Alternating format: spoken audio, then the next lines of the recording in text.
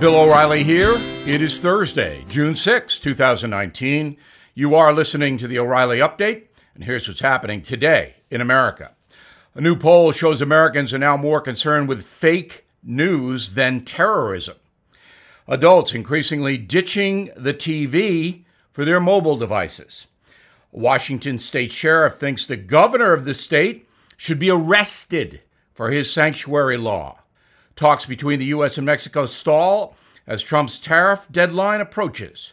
And world leaders gather in France to mark the 75th anniversary of the Allied invasion of Europe. Also coming up, the message of the day on whether young Americans today could have won on D-Day. But first, a new poll by Pew Research shows Americans now consider fake news a bigger problem than terrorism, illegal immigration, and climate change. 68% believe made-up stories and phony information are having a big impact on their ability to trust the government and the media. For the first time in our history, adults living in the USA are spending more time on their mobile devices than watching the television. In 2019, the average American over the age of 18 spent 3 hours, 43 minutes per day on their handheld machines, compared with 3.5 hours watching television. That's a 46% increase on the devices from 2014. Also, spending more than 7 hours daily staring at a screen might not be a good thing.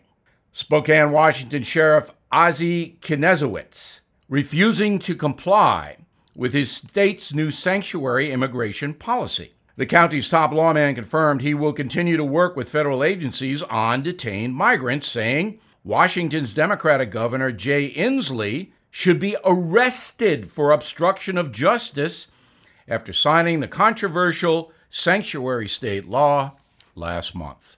Trade talks between the USA and Mexico stalled as President Trump's Monday tariff deadline quickly approaches. The White House prepared to impose a 5% tariff on all Mexican goods sold in the USA within days should Mexico fail to control illegal immigration on its southern border. Over to France, where world leaders gather today to commemorate the 75th anniversary of the Allied invasion of Europe during the Second World War. President Trump toured the American cemetery in Normandy, where the remains of more than 9,000 U.S. troops are buried. They died during the brutal battle that took place on the beaches of Normandy in 1944. Coming up, my message of the day on D-Day and America today. Right back. China and Mexico trade wars can have an impact on inflation and weaken the U.S. dollar. That's why many Americans are deciding to protect their cash by investing in gold. I recommend that you contact the Hartford Gold Group to learn more. To get you started, the Hartford Gold Group will gift a free silver coin to all of my radio listeners. If you are listening right now, you can get this free coin from the Hartford Gold Group. No purchase necessary. All you have to do is give them a call.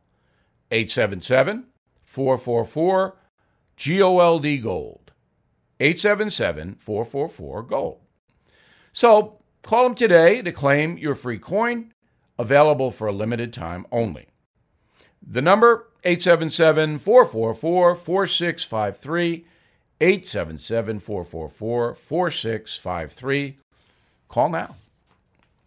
Time now for the message of the day. Here is a provocative question.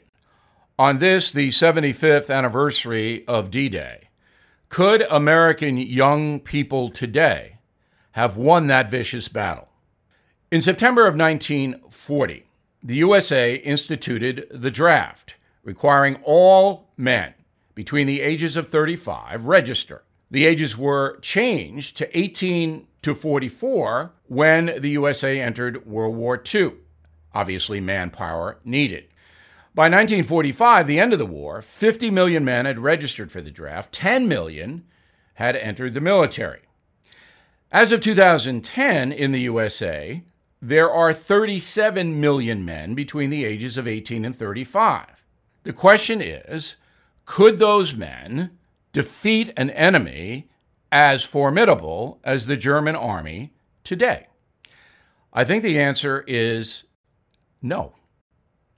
I point to college campuses where there are a variety of safe spaces now imposed by college administrators. Those are places where college students don't have to hear opposing points of view, don't have to see students different from themselves, can commiserate with other students who believe the exact same thing that they believe. Safe spaces. The college administrator is trying to protect students from microaggressions, from anything that might upset the young people. This is a trend in the USA. Now, I am generalizing, and that perhaps is unfair. But back in 1944, when about 5,000 Americans were killed on the beaches of Normandy by Germans, we were a much different nation. We had just experienced the Depression. My father grew up during the Depression. That made the American public tough, because deprivation will do that. Today, we are an affluent country. We are soft. Now, there is a professional cadre of military people that protect us around the world, and they are magnificent. They are as brave and as strong as any American force has ever been. They are volunteers, but there are very few of them relative to the population. Back in 1944, nearly everyone knew that Germany and Japan were fascist nations that were brutalizing people all over the world. And there was just one country, one, that could stop that. And that was America.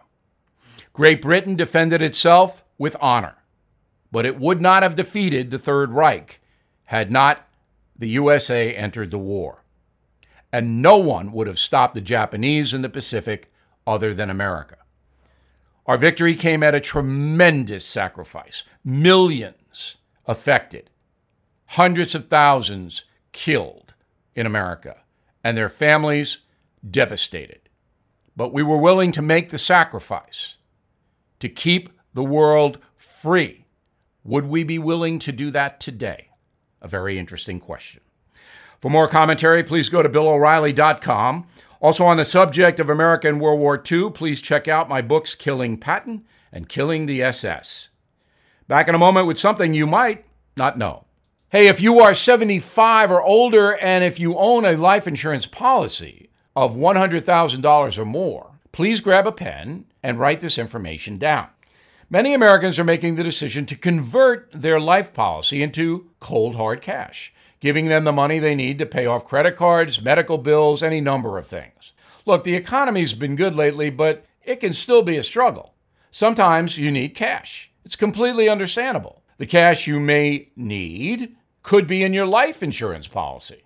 If you're over 75 and you have a life insurance policy of more than $100,000 or larger, write this number down. 844-WE-BUY-75. Totally free call. Get rid of those insurance premiums. Stop paying them. Consider turning that policy into cash. The number again, 844-WE-BUY-75. Please call 844-WEBUY-75. 844-WE-BUY-75. Call now. Brought to you by our sponsor, Life Guide Partners. Now the O'Reilly Update brings you something you might not know. Democratic presidential candidate Kirsten Gillibrand unveiling her plan to legalize marijuana nationwide this week. The New York senator's proposal would allow both recreational and medical marijuana. It would also expunge nonviolent drug convictions, require coverage for cannabis in all health insurance plans, and direct tax revenue derived from recreational marijuana to, quote, programs that help repair the damage done by the war on drugs, unquote. In an article announcing her plan, Gillibrand compared the legalization of marijuana with the end of prohibition back in 1933. Senator Gillibrand might want to brush up on her history lessons before making these claims. Despite what many people believe, alcohol consumption declined significantly during Prohibition, with estimates ranging up to 50%. Psychological issues associated with alcoholism also dropped, as did arrests for disorderly conduct across the country. Today, alcohol is estimated to be responsible for 1/3 of all traffic-related deaths in the USA. According to the Department of Justice, alcoholic beverages are a major force in 40% of all violent crime in America. History shows that the use of intoxicating substances almost always has negative consequences. Recent studies released by the CDC prove that chronic pot consumption causes breathing problems, increased heart rate, damage during childhood development, depression, and even schizophrenia with prolonged use. In Colorado, where cannabis was legalized for recreational consumption a few years ago, the number of driving fatalities involving those who test positive for marijuana has doubled. For many in Colorado, smoking marijuana on a daily basis is now more common than smoking cigarettes, with unintended consequences at work and at home. At this point, most Democratic presidential candidates support legalizing pot. While they're quick to point out the potential economic and social benefits, they very rarely address the social and public safety problems. We'll be right back.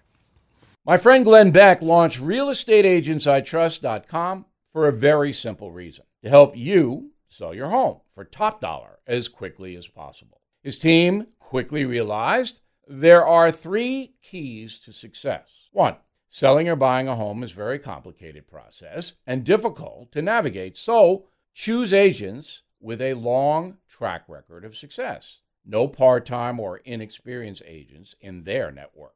2, market value for your home cannot be calculated using computer models. It takes years of expertise to evaluate your market and to price your home to sell quickly for top dollar. Beck's agents are experts in your neighborhood. And 3, home sellers most genuinely like the agent they choose to trust their home to. That's why we select agents who are fans like you.